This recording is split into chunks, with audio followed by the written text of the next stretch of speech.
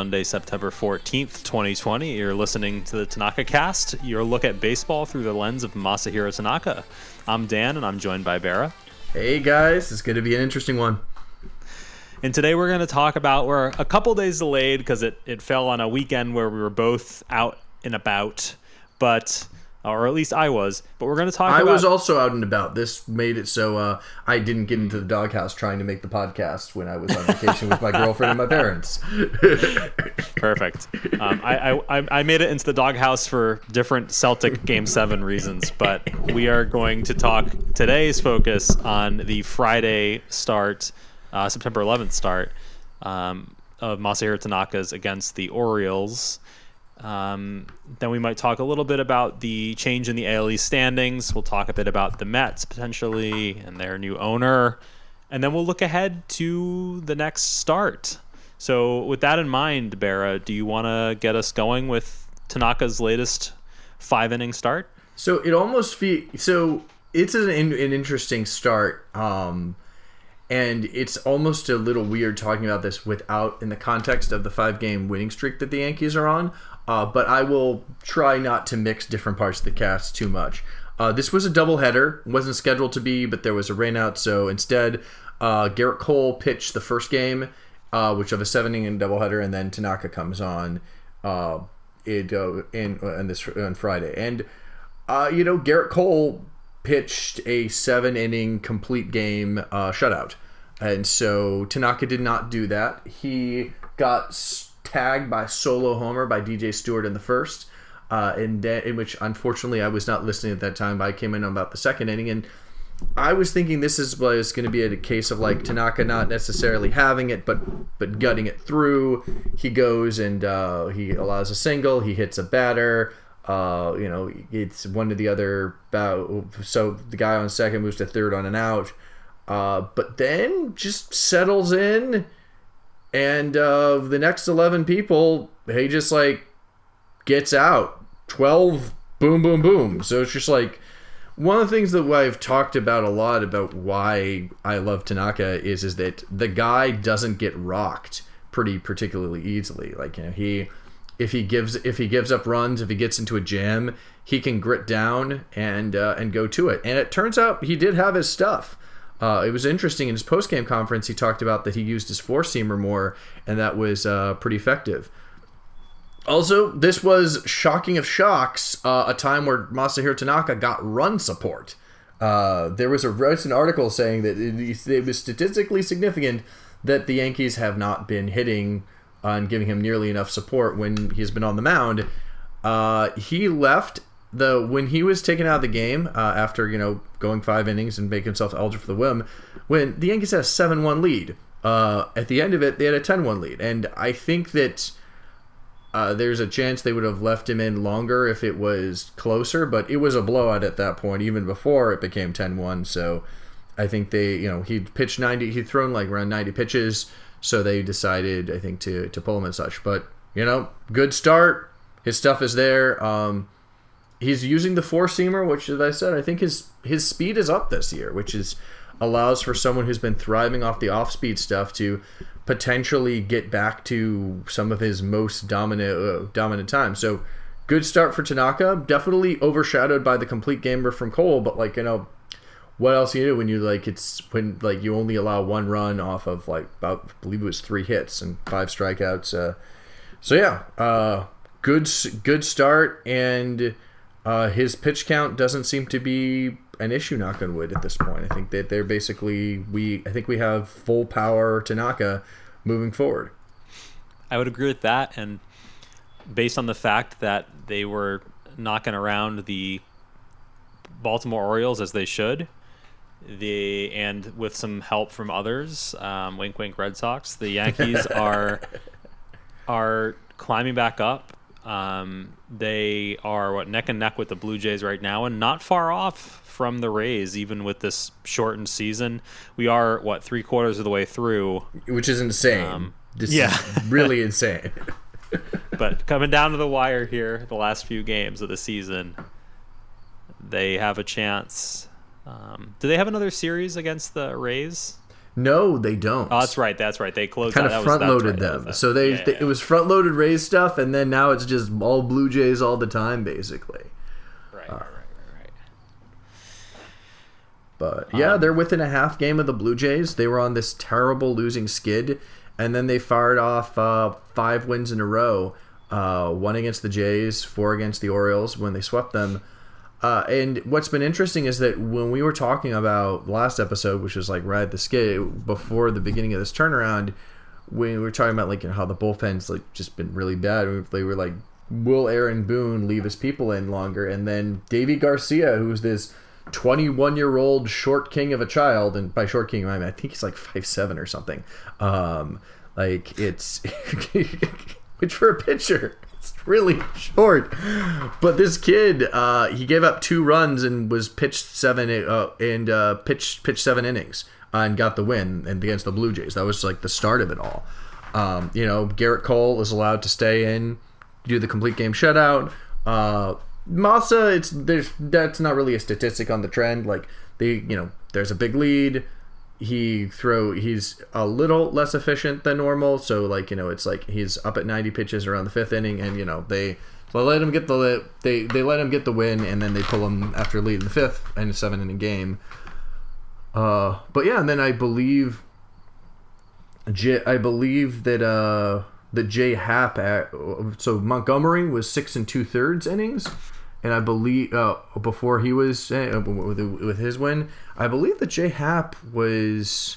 Let me see on Jay Happ's one. I should have this pulled up, but he did not get the win yesterday, even though he was still even though he still pitched pretty admirably. So let's see, Mr. Happ. How many innings did they let you go? So with Happ, they let him go 5 innings. But Jays. But he still pitched well, 1 earned run. So yeah, it's definitely, I think Aaron Boone is being less eager with the hook for his pitchers. And for me, I always prefer that. I think that baseball is better when you basically let the starters pitch until they don't seem to have it. And as a fan of pitching, I just prefer that. But what are your thoughts on that, Dan? Yeah, I think if I'm a fan of the Yankees, then I'm encouraged by this because it shows a willingness to be situational and change with your needs as opposed to being some sort of system coach where Aaron Boone is saying, okay, I'm not getting it done with the relief. My starting pitchers are good. Let's make an adjustment. So I think from that perspective, if I'm a fan, I'm excited about it. And hopefully he continues to make those sorts of adjustments going down the wire here to get the Yankees in a competitive spot to enter the playoffs and take it far. Yeah, no, I mean, I think that there is definitely something when we're looking at that next start about how it's going to be pretty crucial. They're now just a half game behind Toronto, and they have a 3-game series in Yankee Stadium with them. And Tanaka is set on Thursday. And honestly, any scenario that you're looking in for that is going to be crucial. If they win the first 2 games, which is going to be David Garcia, this new young 21-year-old kid, then Garrett Cole, and then Tanaka has the ability to complete the sweep and put them in a really good position. If they split, then they have their Tanaka coming up in a big game, which would give them the lead lead for the second place in the division, and big game there. And if they lose to, Tanaka has the opportunity to be the stopper and make it so that they don't go into a hole. So it's going to be a big game, and it's as much as like statistically big game pitchers don't exist, as we said before in the cast. If there ever was a case to be made that a big game pitcher exists, you would show Masahiro Tanaka. Although, flip side is also another key thing about him is just his sheer consistency, which we've also been seeing this season. Nice. From his Twitter account. I have pitched for the Orioles game. I was able to win my second win of the season with 1 Cole in 5 innings. Win doubleheader together. Team wins 3 consecutive. Fire, fire, fire emojis everywhere. I want to fight with this momentum from tomorrow. And then another wonderful one that was just posted like a day or two ago is a picture of him with his leg kind of swinging out. Good morning, everyone in Japan. This photo is from the last pitch. Awesome. Nice photo. With the sun and the photo emoji. Something that was also really sweet was after Devi Garcia gave that team this really lovely win. Tanaka, he reposts this, like, you know, the New York Yankees official like highlight reel of Devi Garcia is like 43 minutes, and then he reposts it with 5 little crowns, which I don't know. It's just charming. It's charming and awesome when someone, like, you know, gives appreciation to their teammate doing well, especially when their teammate is, again, someone who's 10 years younger than you and just starting out. But yeah, no. As usual, Moss's wholesome social media game is on fire. What the heck is this, like, a lobster he's posting? Is this a PUBG thing? Yeah, it must be.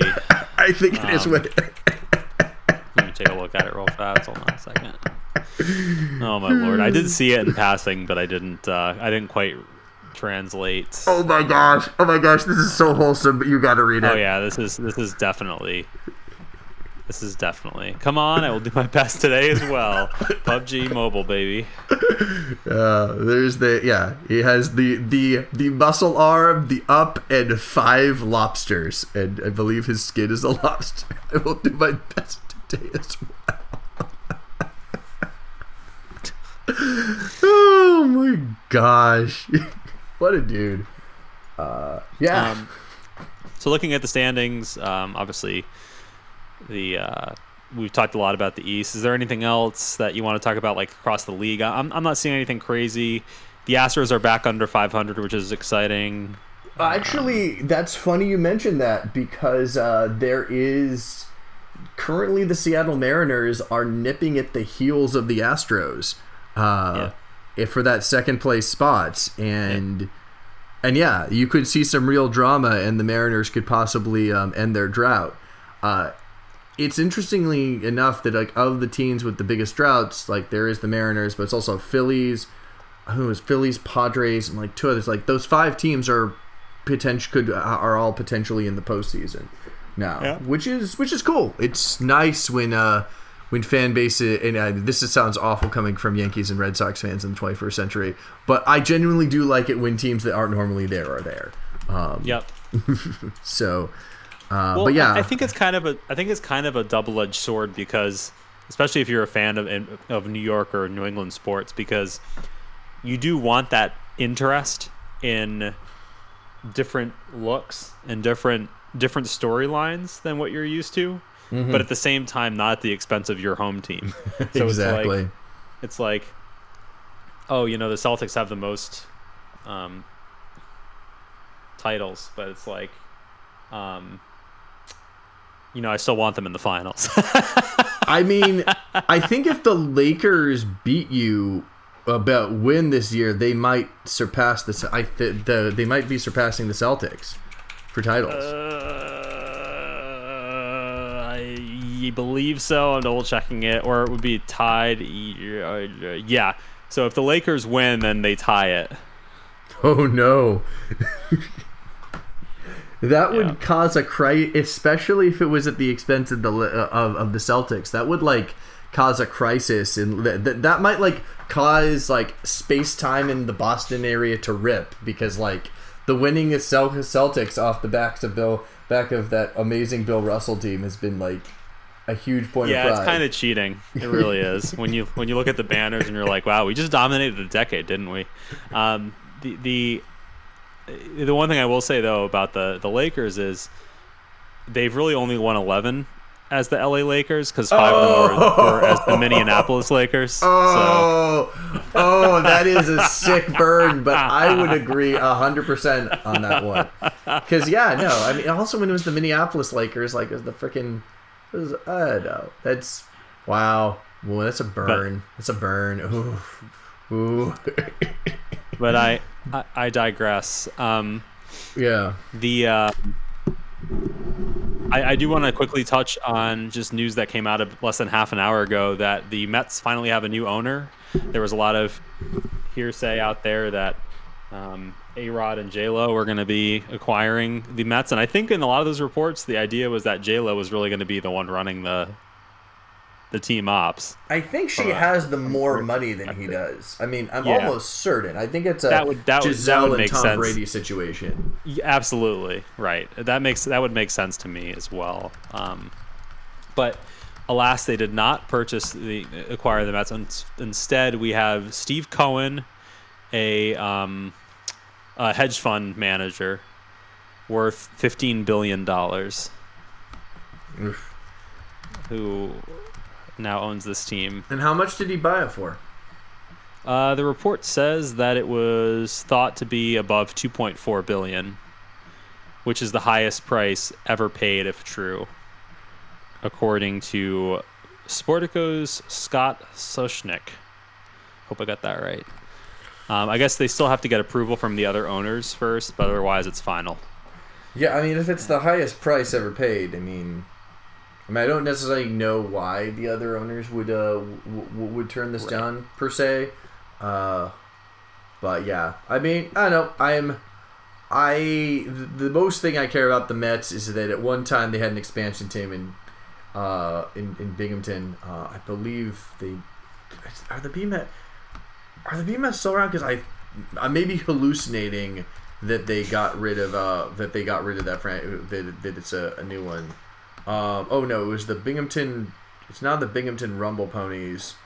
It's still an affiliate. The Rumble Ponies are still an affiliate of the Mets. So I stand corrected. It used to be the B-Mets. Now it's the Rumble Ponies. What is a Rumble Pony, you ask? Well, a long time ago in Binghamton, New York, there was a man or the Bay area who was a kind of, forget which of the industrialists was really poor and couldn't afford to ride carousels. So when he became really rich, he made it so that all the carousels in Binghamton were free for anyone to ride. So there's all these vintage carousels that are like maintained and free to ride in Binghamton. Yeah, that's a Rumble Pony. So it's a very fearsome looking carousel horse is their logo. Nice. So I care about the Mets from like being a fan of their minor league affiliate, but not so. But I don't particularly follow them as a team. But it's like, I don't know, a hedge fund manager like buying a baseball team is probably one of the most deeply unexciting stories I could think of. I mean, it's still important that we bring it up and talk about it, but just like, I would have preferred J-Lo. And Alex Rodriguez, and not particularly because I stan Alex Rodriguez, although J-Lo's I do enjoy me some J-Lo music, but more just because it's like it would be cool to have people who are who are heavily in the ownership group, having made their money in either sport or entertainment, and also in the case of J-Lo being a genuine New York City native. Right. I mean, maybe this Cohen guy also. I mean, if he paid $2.4 billion, there's also a chance that he grew up with that, but. I know. It would be cool if our teams weren't owned by billionaires, but not everybody's the Green Bay Packers, I guess. Right. Yeah, that'd be a fun thing to see more sporting teams go publicly traded, or publicly owned. But a couple warm fuzzies about Steve Cohen. Maybe I don't. Maybe I'm prejudging him. Number 8 highest earning hedge fund managers 2018. He has given $715 million to philanthropic causes over his lifetime, including causes related to veterans and children's health. That's not bad. Not bad. Yeah. Cohen was forced to shut down SAC Capital after the firm pleaded guilty to insider trading charges that cost them $2 billion in penalties. That's not good.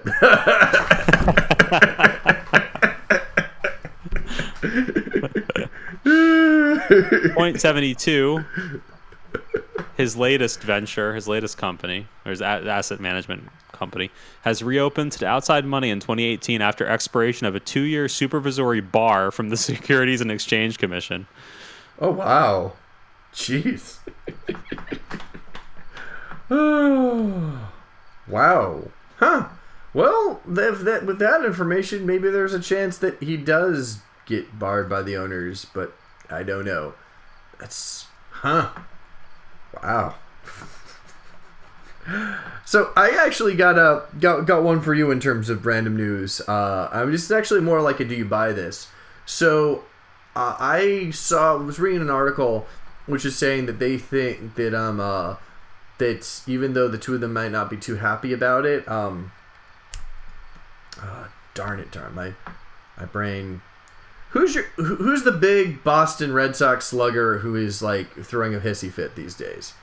I'm drawing a blank.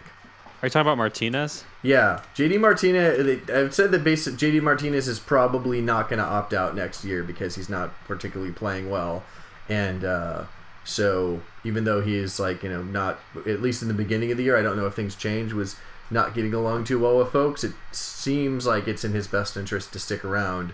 And I guess, do you buy that? Do you think that he is going to stick around with this rebuilding Red Sox group of folks, or halfway rebuilding? I mean, who knows what it looks like when you guys get your proper pitching back? Or do you think he's going to be like, yep, I don't care if I'm going to be paid less money, I just hate Fenway Park? Well, let me give you his latest from a week ago. What did he say from a week ago? I don't know how player evaluation is going to happen. I honestly feel like I would not want to be a free agent during this time for that reason. You just don't know. Everything is up in the air for guys like that. It's weird. So he's staying. Yeah. He'll take that comfort money. He can... he's going to go sit at a table with Gordon Hayward and Pablo Sandoval and all these freaking people. Oh my gosh.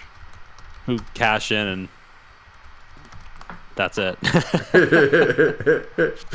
mean, didn't JD get you a 2018 World Series, though? Yeah. And I mean, isn't Gordon Hayward's only issue that he got horribly injured and has not ever been the same since? He has been very unlucky. Granted, he keeps getting his ankles hurt and his feet hurt, but he doesn't play with purpose after that because I think he's afraid he's going to hurt it again. And unfortunately, every time he starts picking it up, he hurts his feet and ankles again. So I guess it's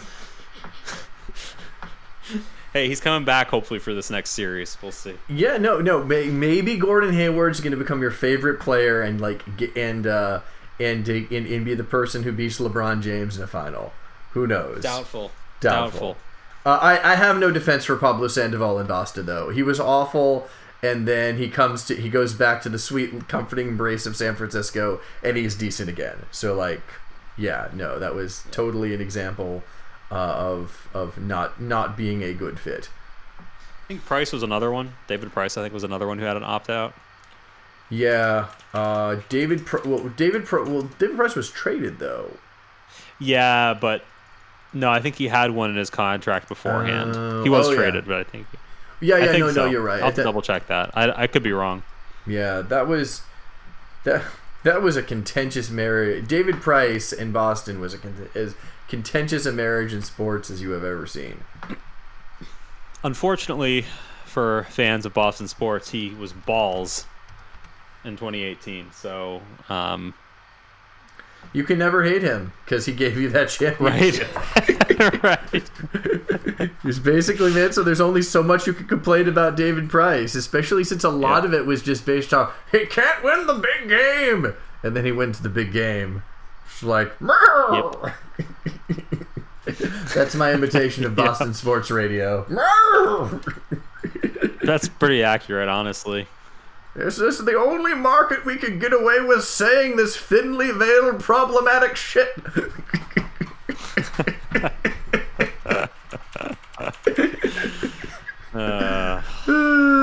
Boston sports. Anyway. Yeah. So we've looked ahead. Was there anything else that you wanted to cover? Yeah, you want to look ahead? No. We already looked ahead in terms of this big game on Thursday with Tank. And we went around the league. I guess, what are your thoughts in terms of what you're looking to see and what you think is going to happen in that Thursday game? So they're up against the Blue Jays, and what the hell happened to the page I had up of that series. I'm going to pull it back up. But it was against the Blue Jays, and I think the pitcher he's up against is like a 5-something ERA. So I suspect, given the competition and the command, that it'll be a win. I am curious to see what happens, though. I think the rest of the series will help paint how the Thursday game's going to go. The tone, how much the Blue Jays are in it, what that looks like. Although they're neck and neck for a playoff spot, so you'd think they'd be trying their dangdest. But I don't know. I think he's gonna have a solid outing. I think he'll go. Let's say, I think he'll go 5. Maybe 3 runs. Yeah, no, I think that this is you mean so you're thinking he's going to go 3 runs, 5 innings? I think so, yeah. I'm going to I think he's going to go at least 6 innings, and I don't think he gives up more than 2 runs. Okay. We'll see what happens. Exciting. So, Dan, where can they find us? Oh, yeah. Where can you find us, huh?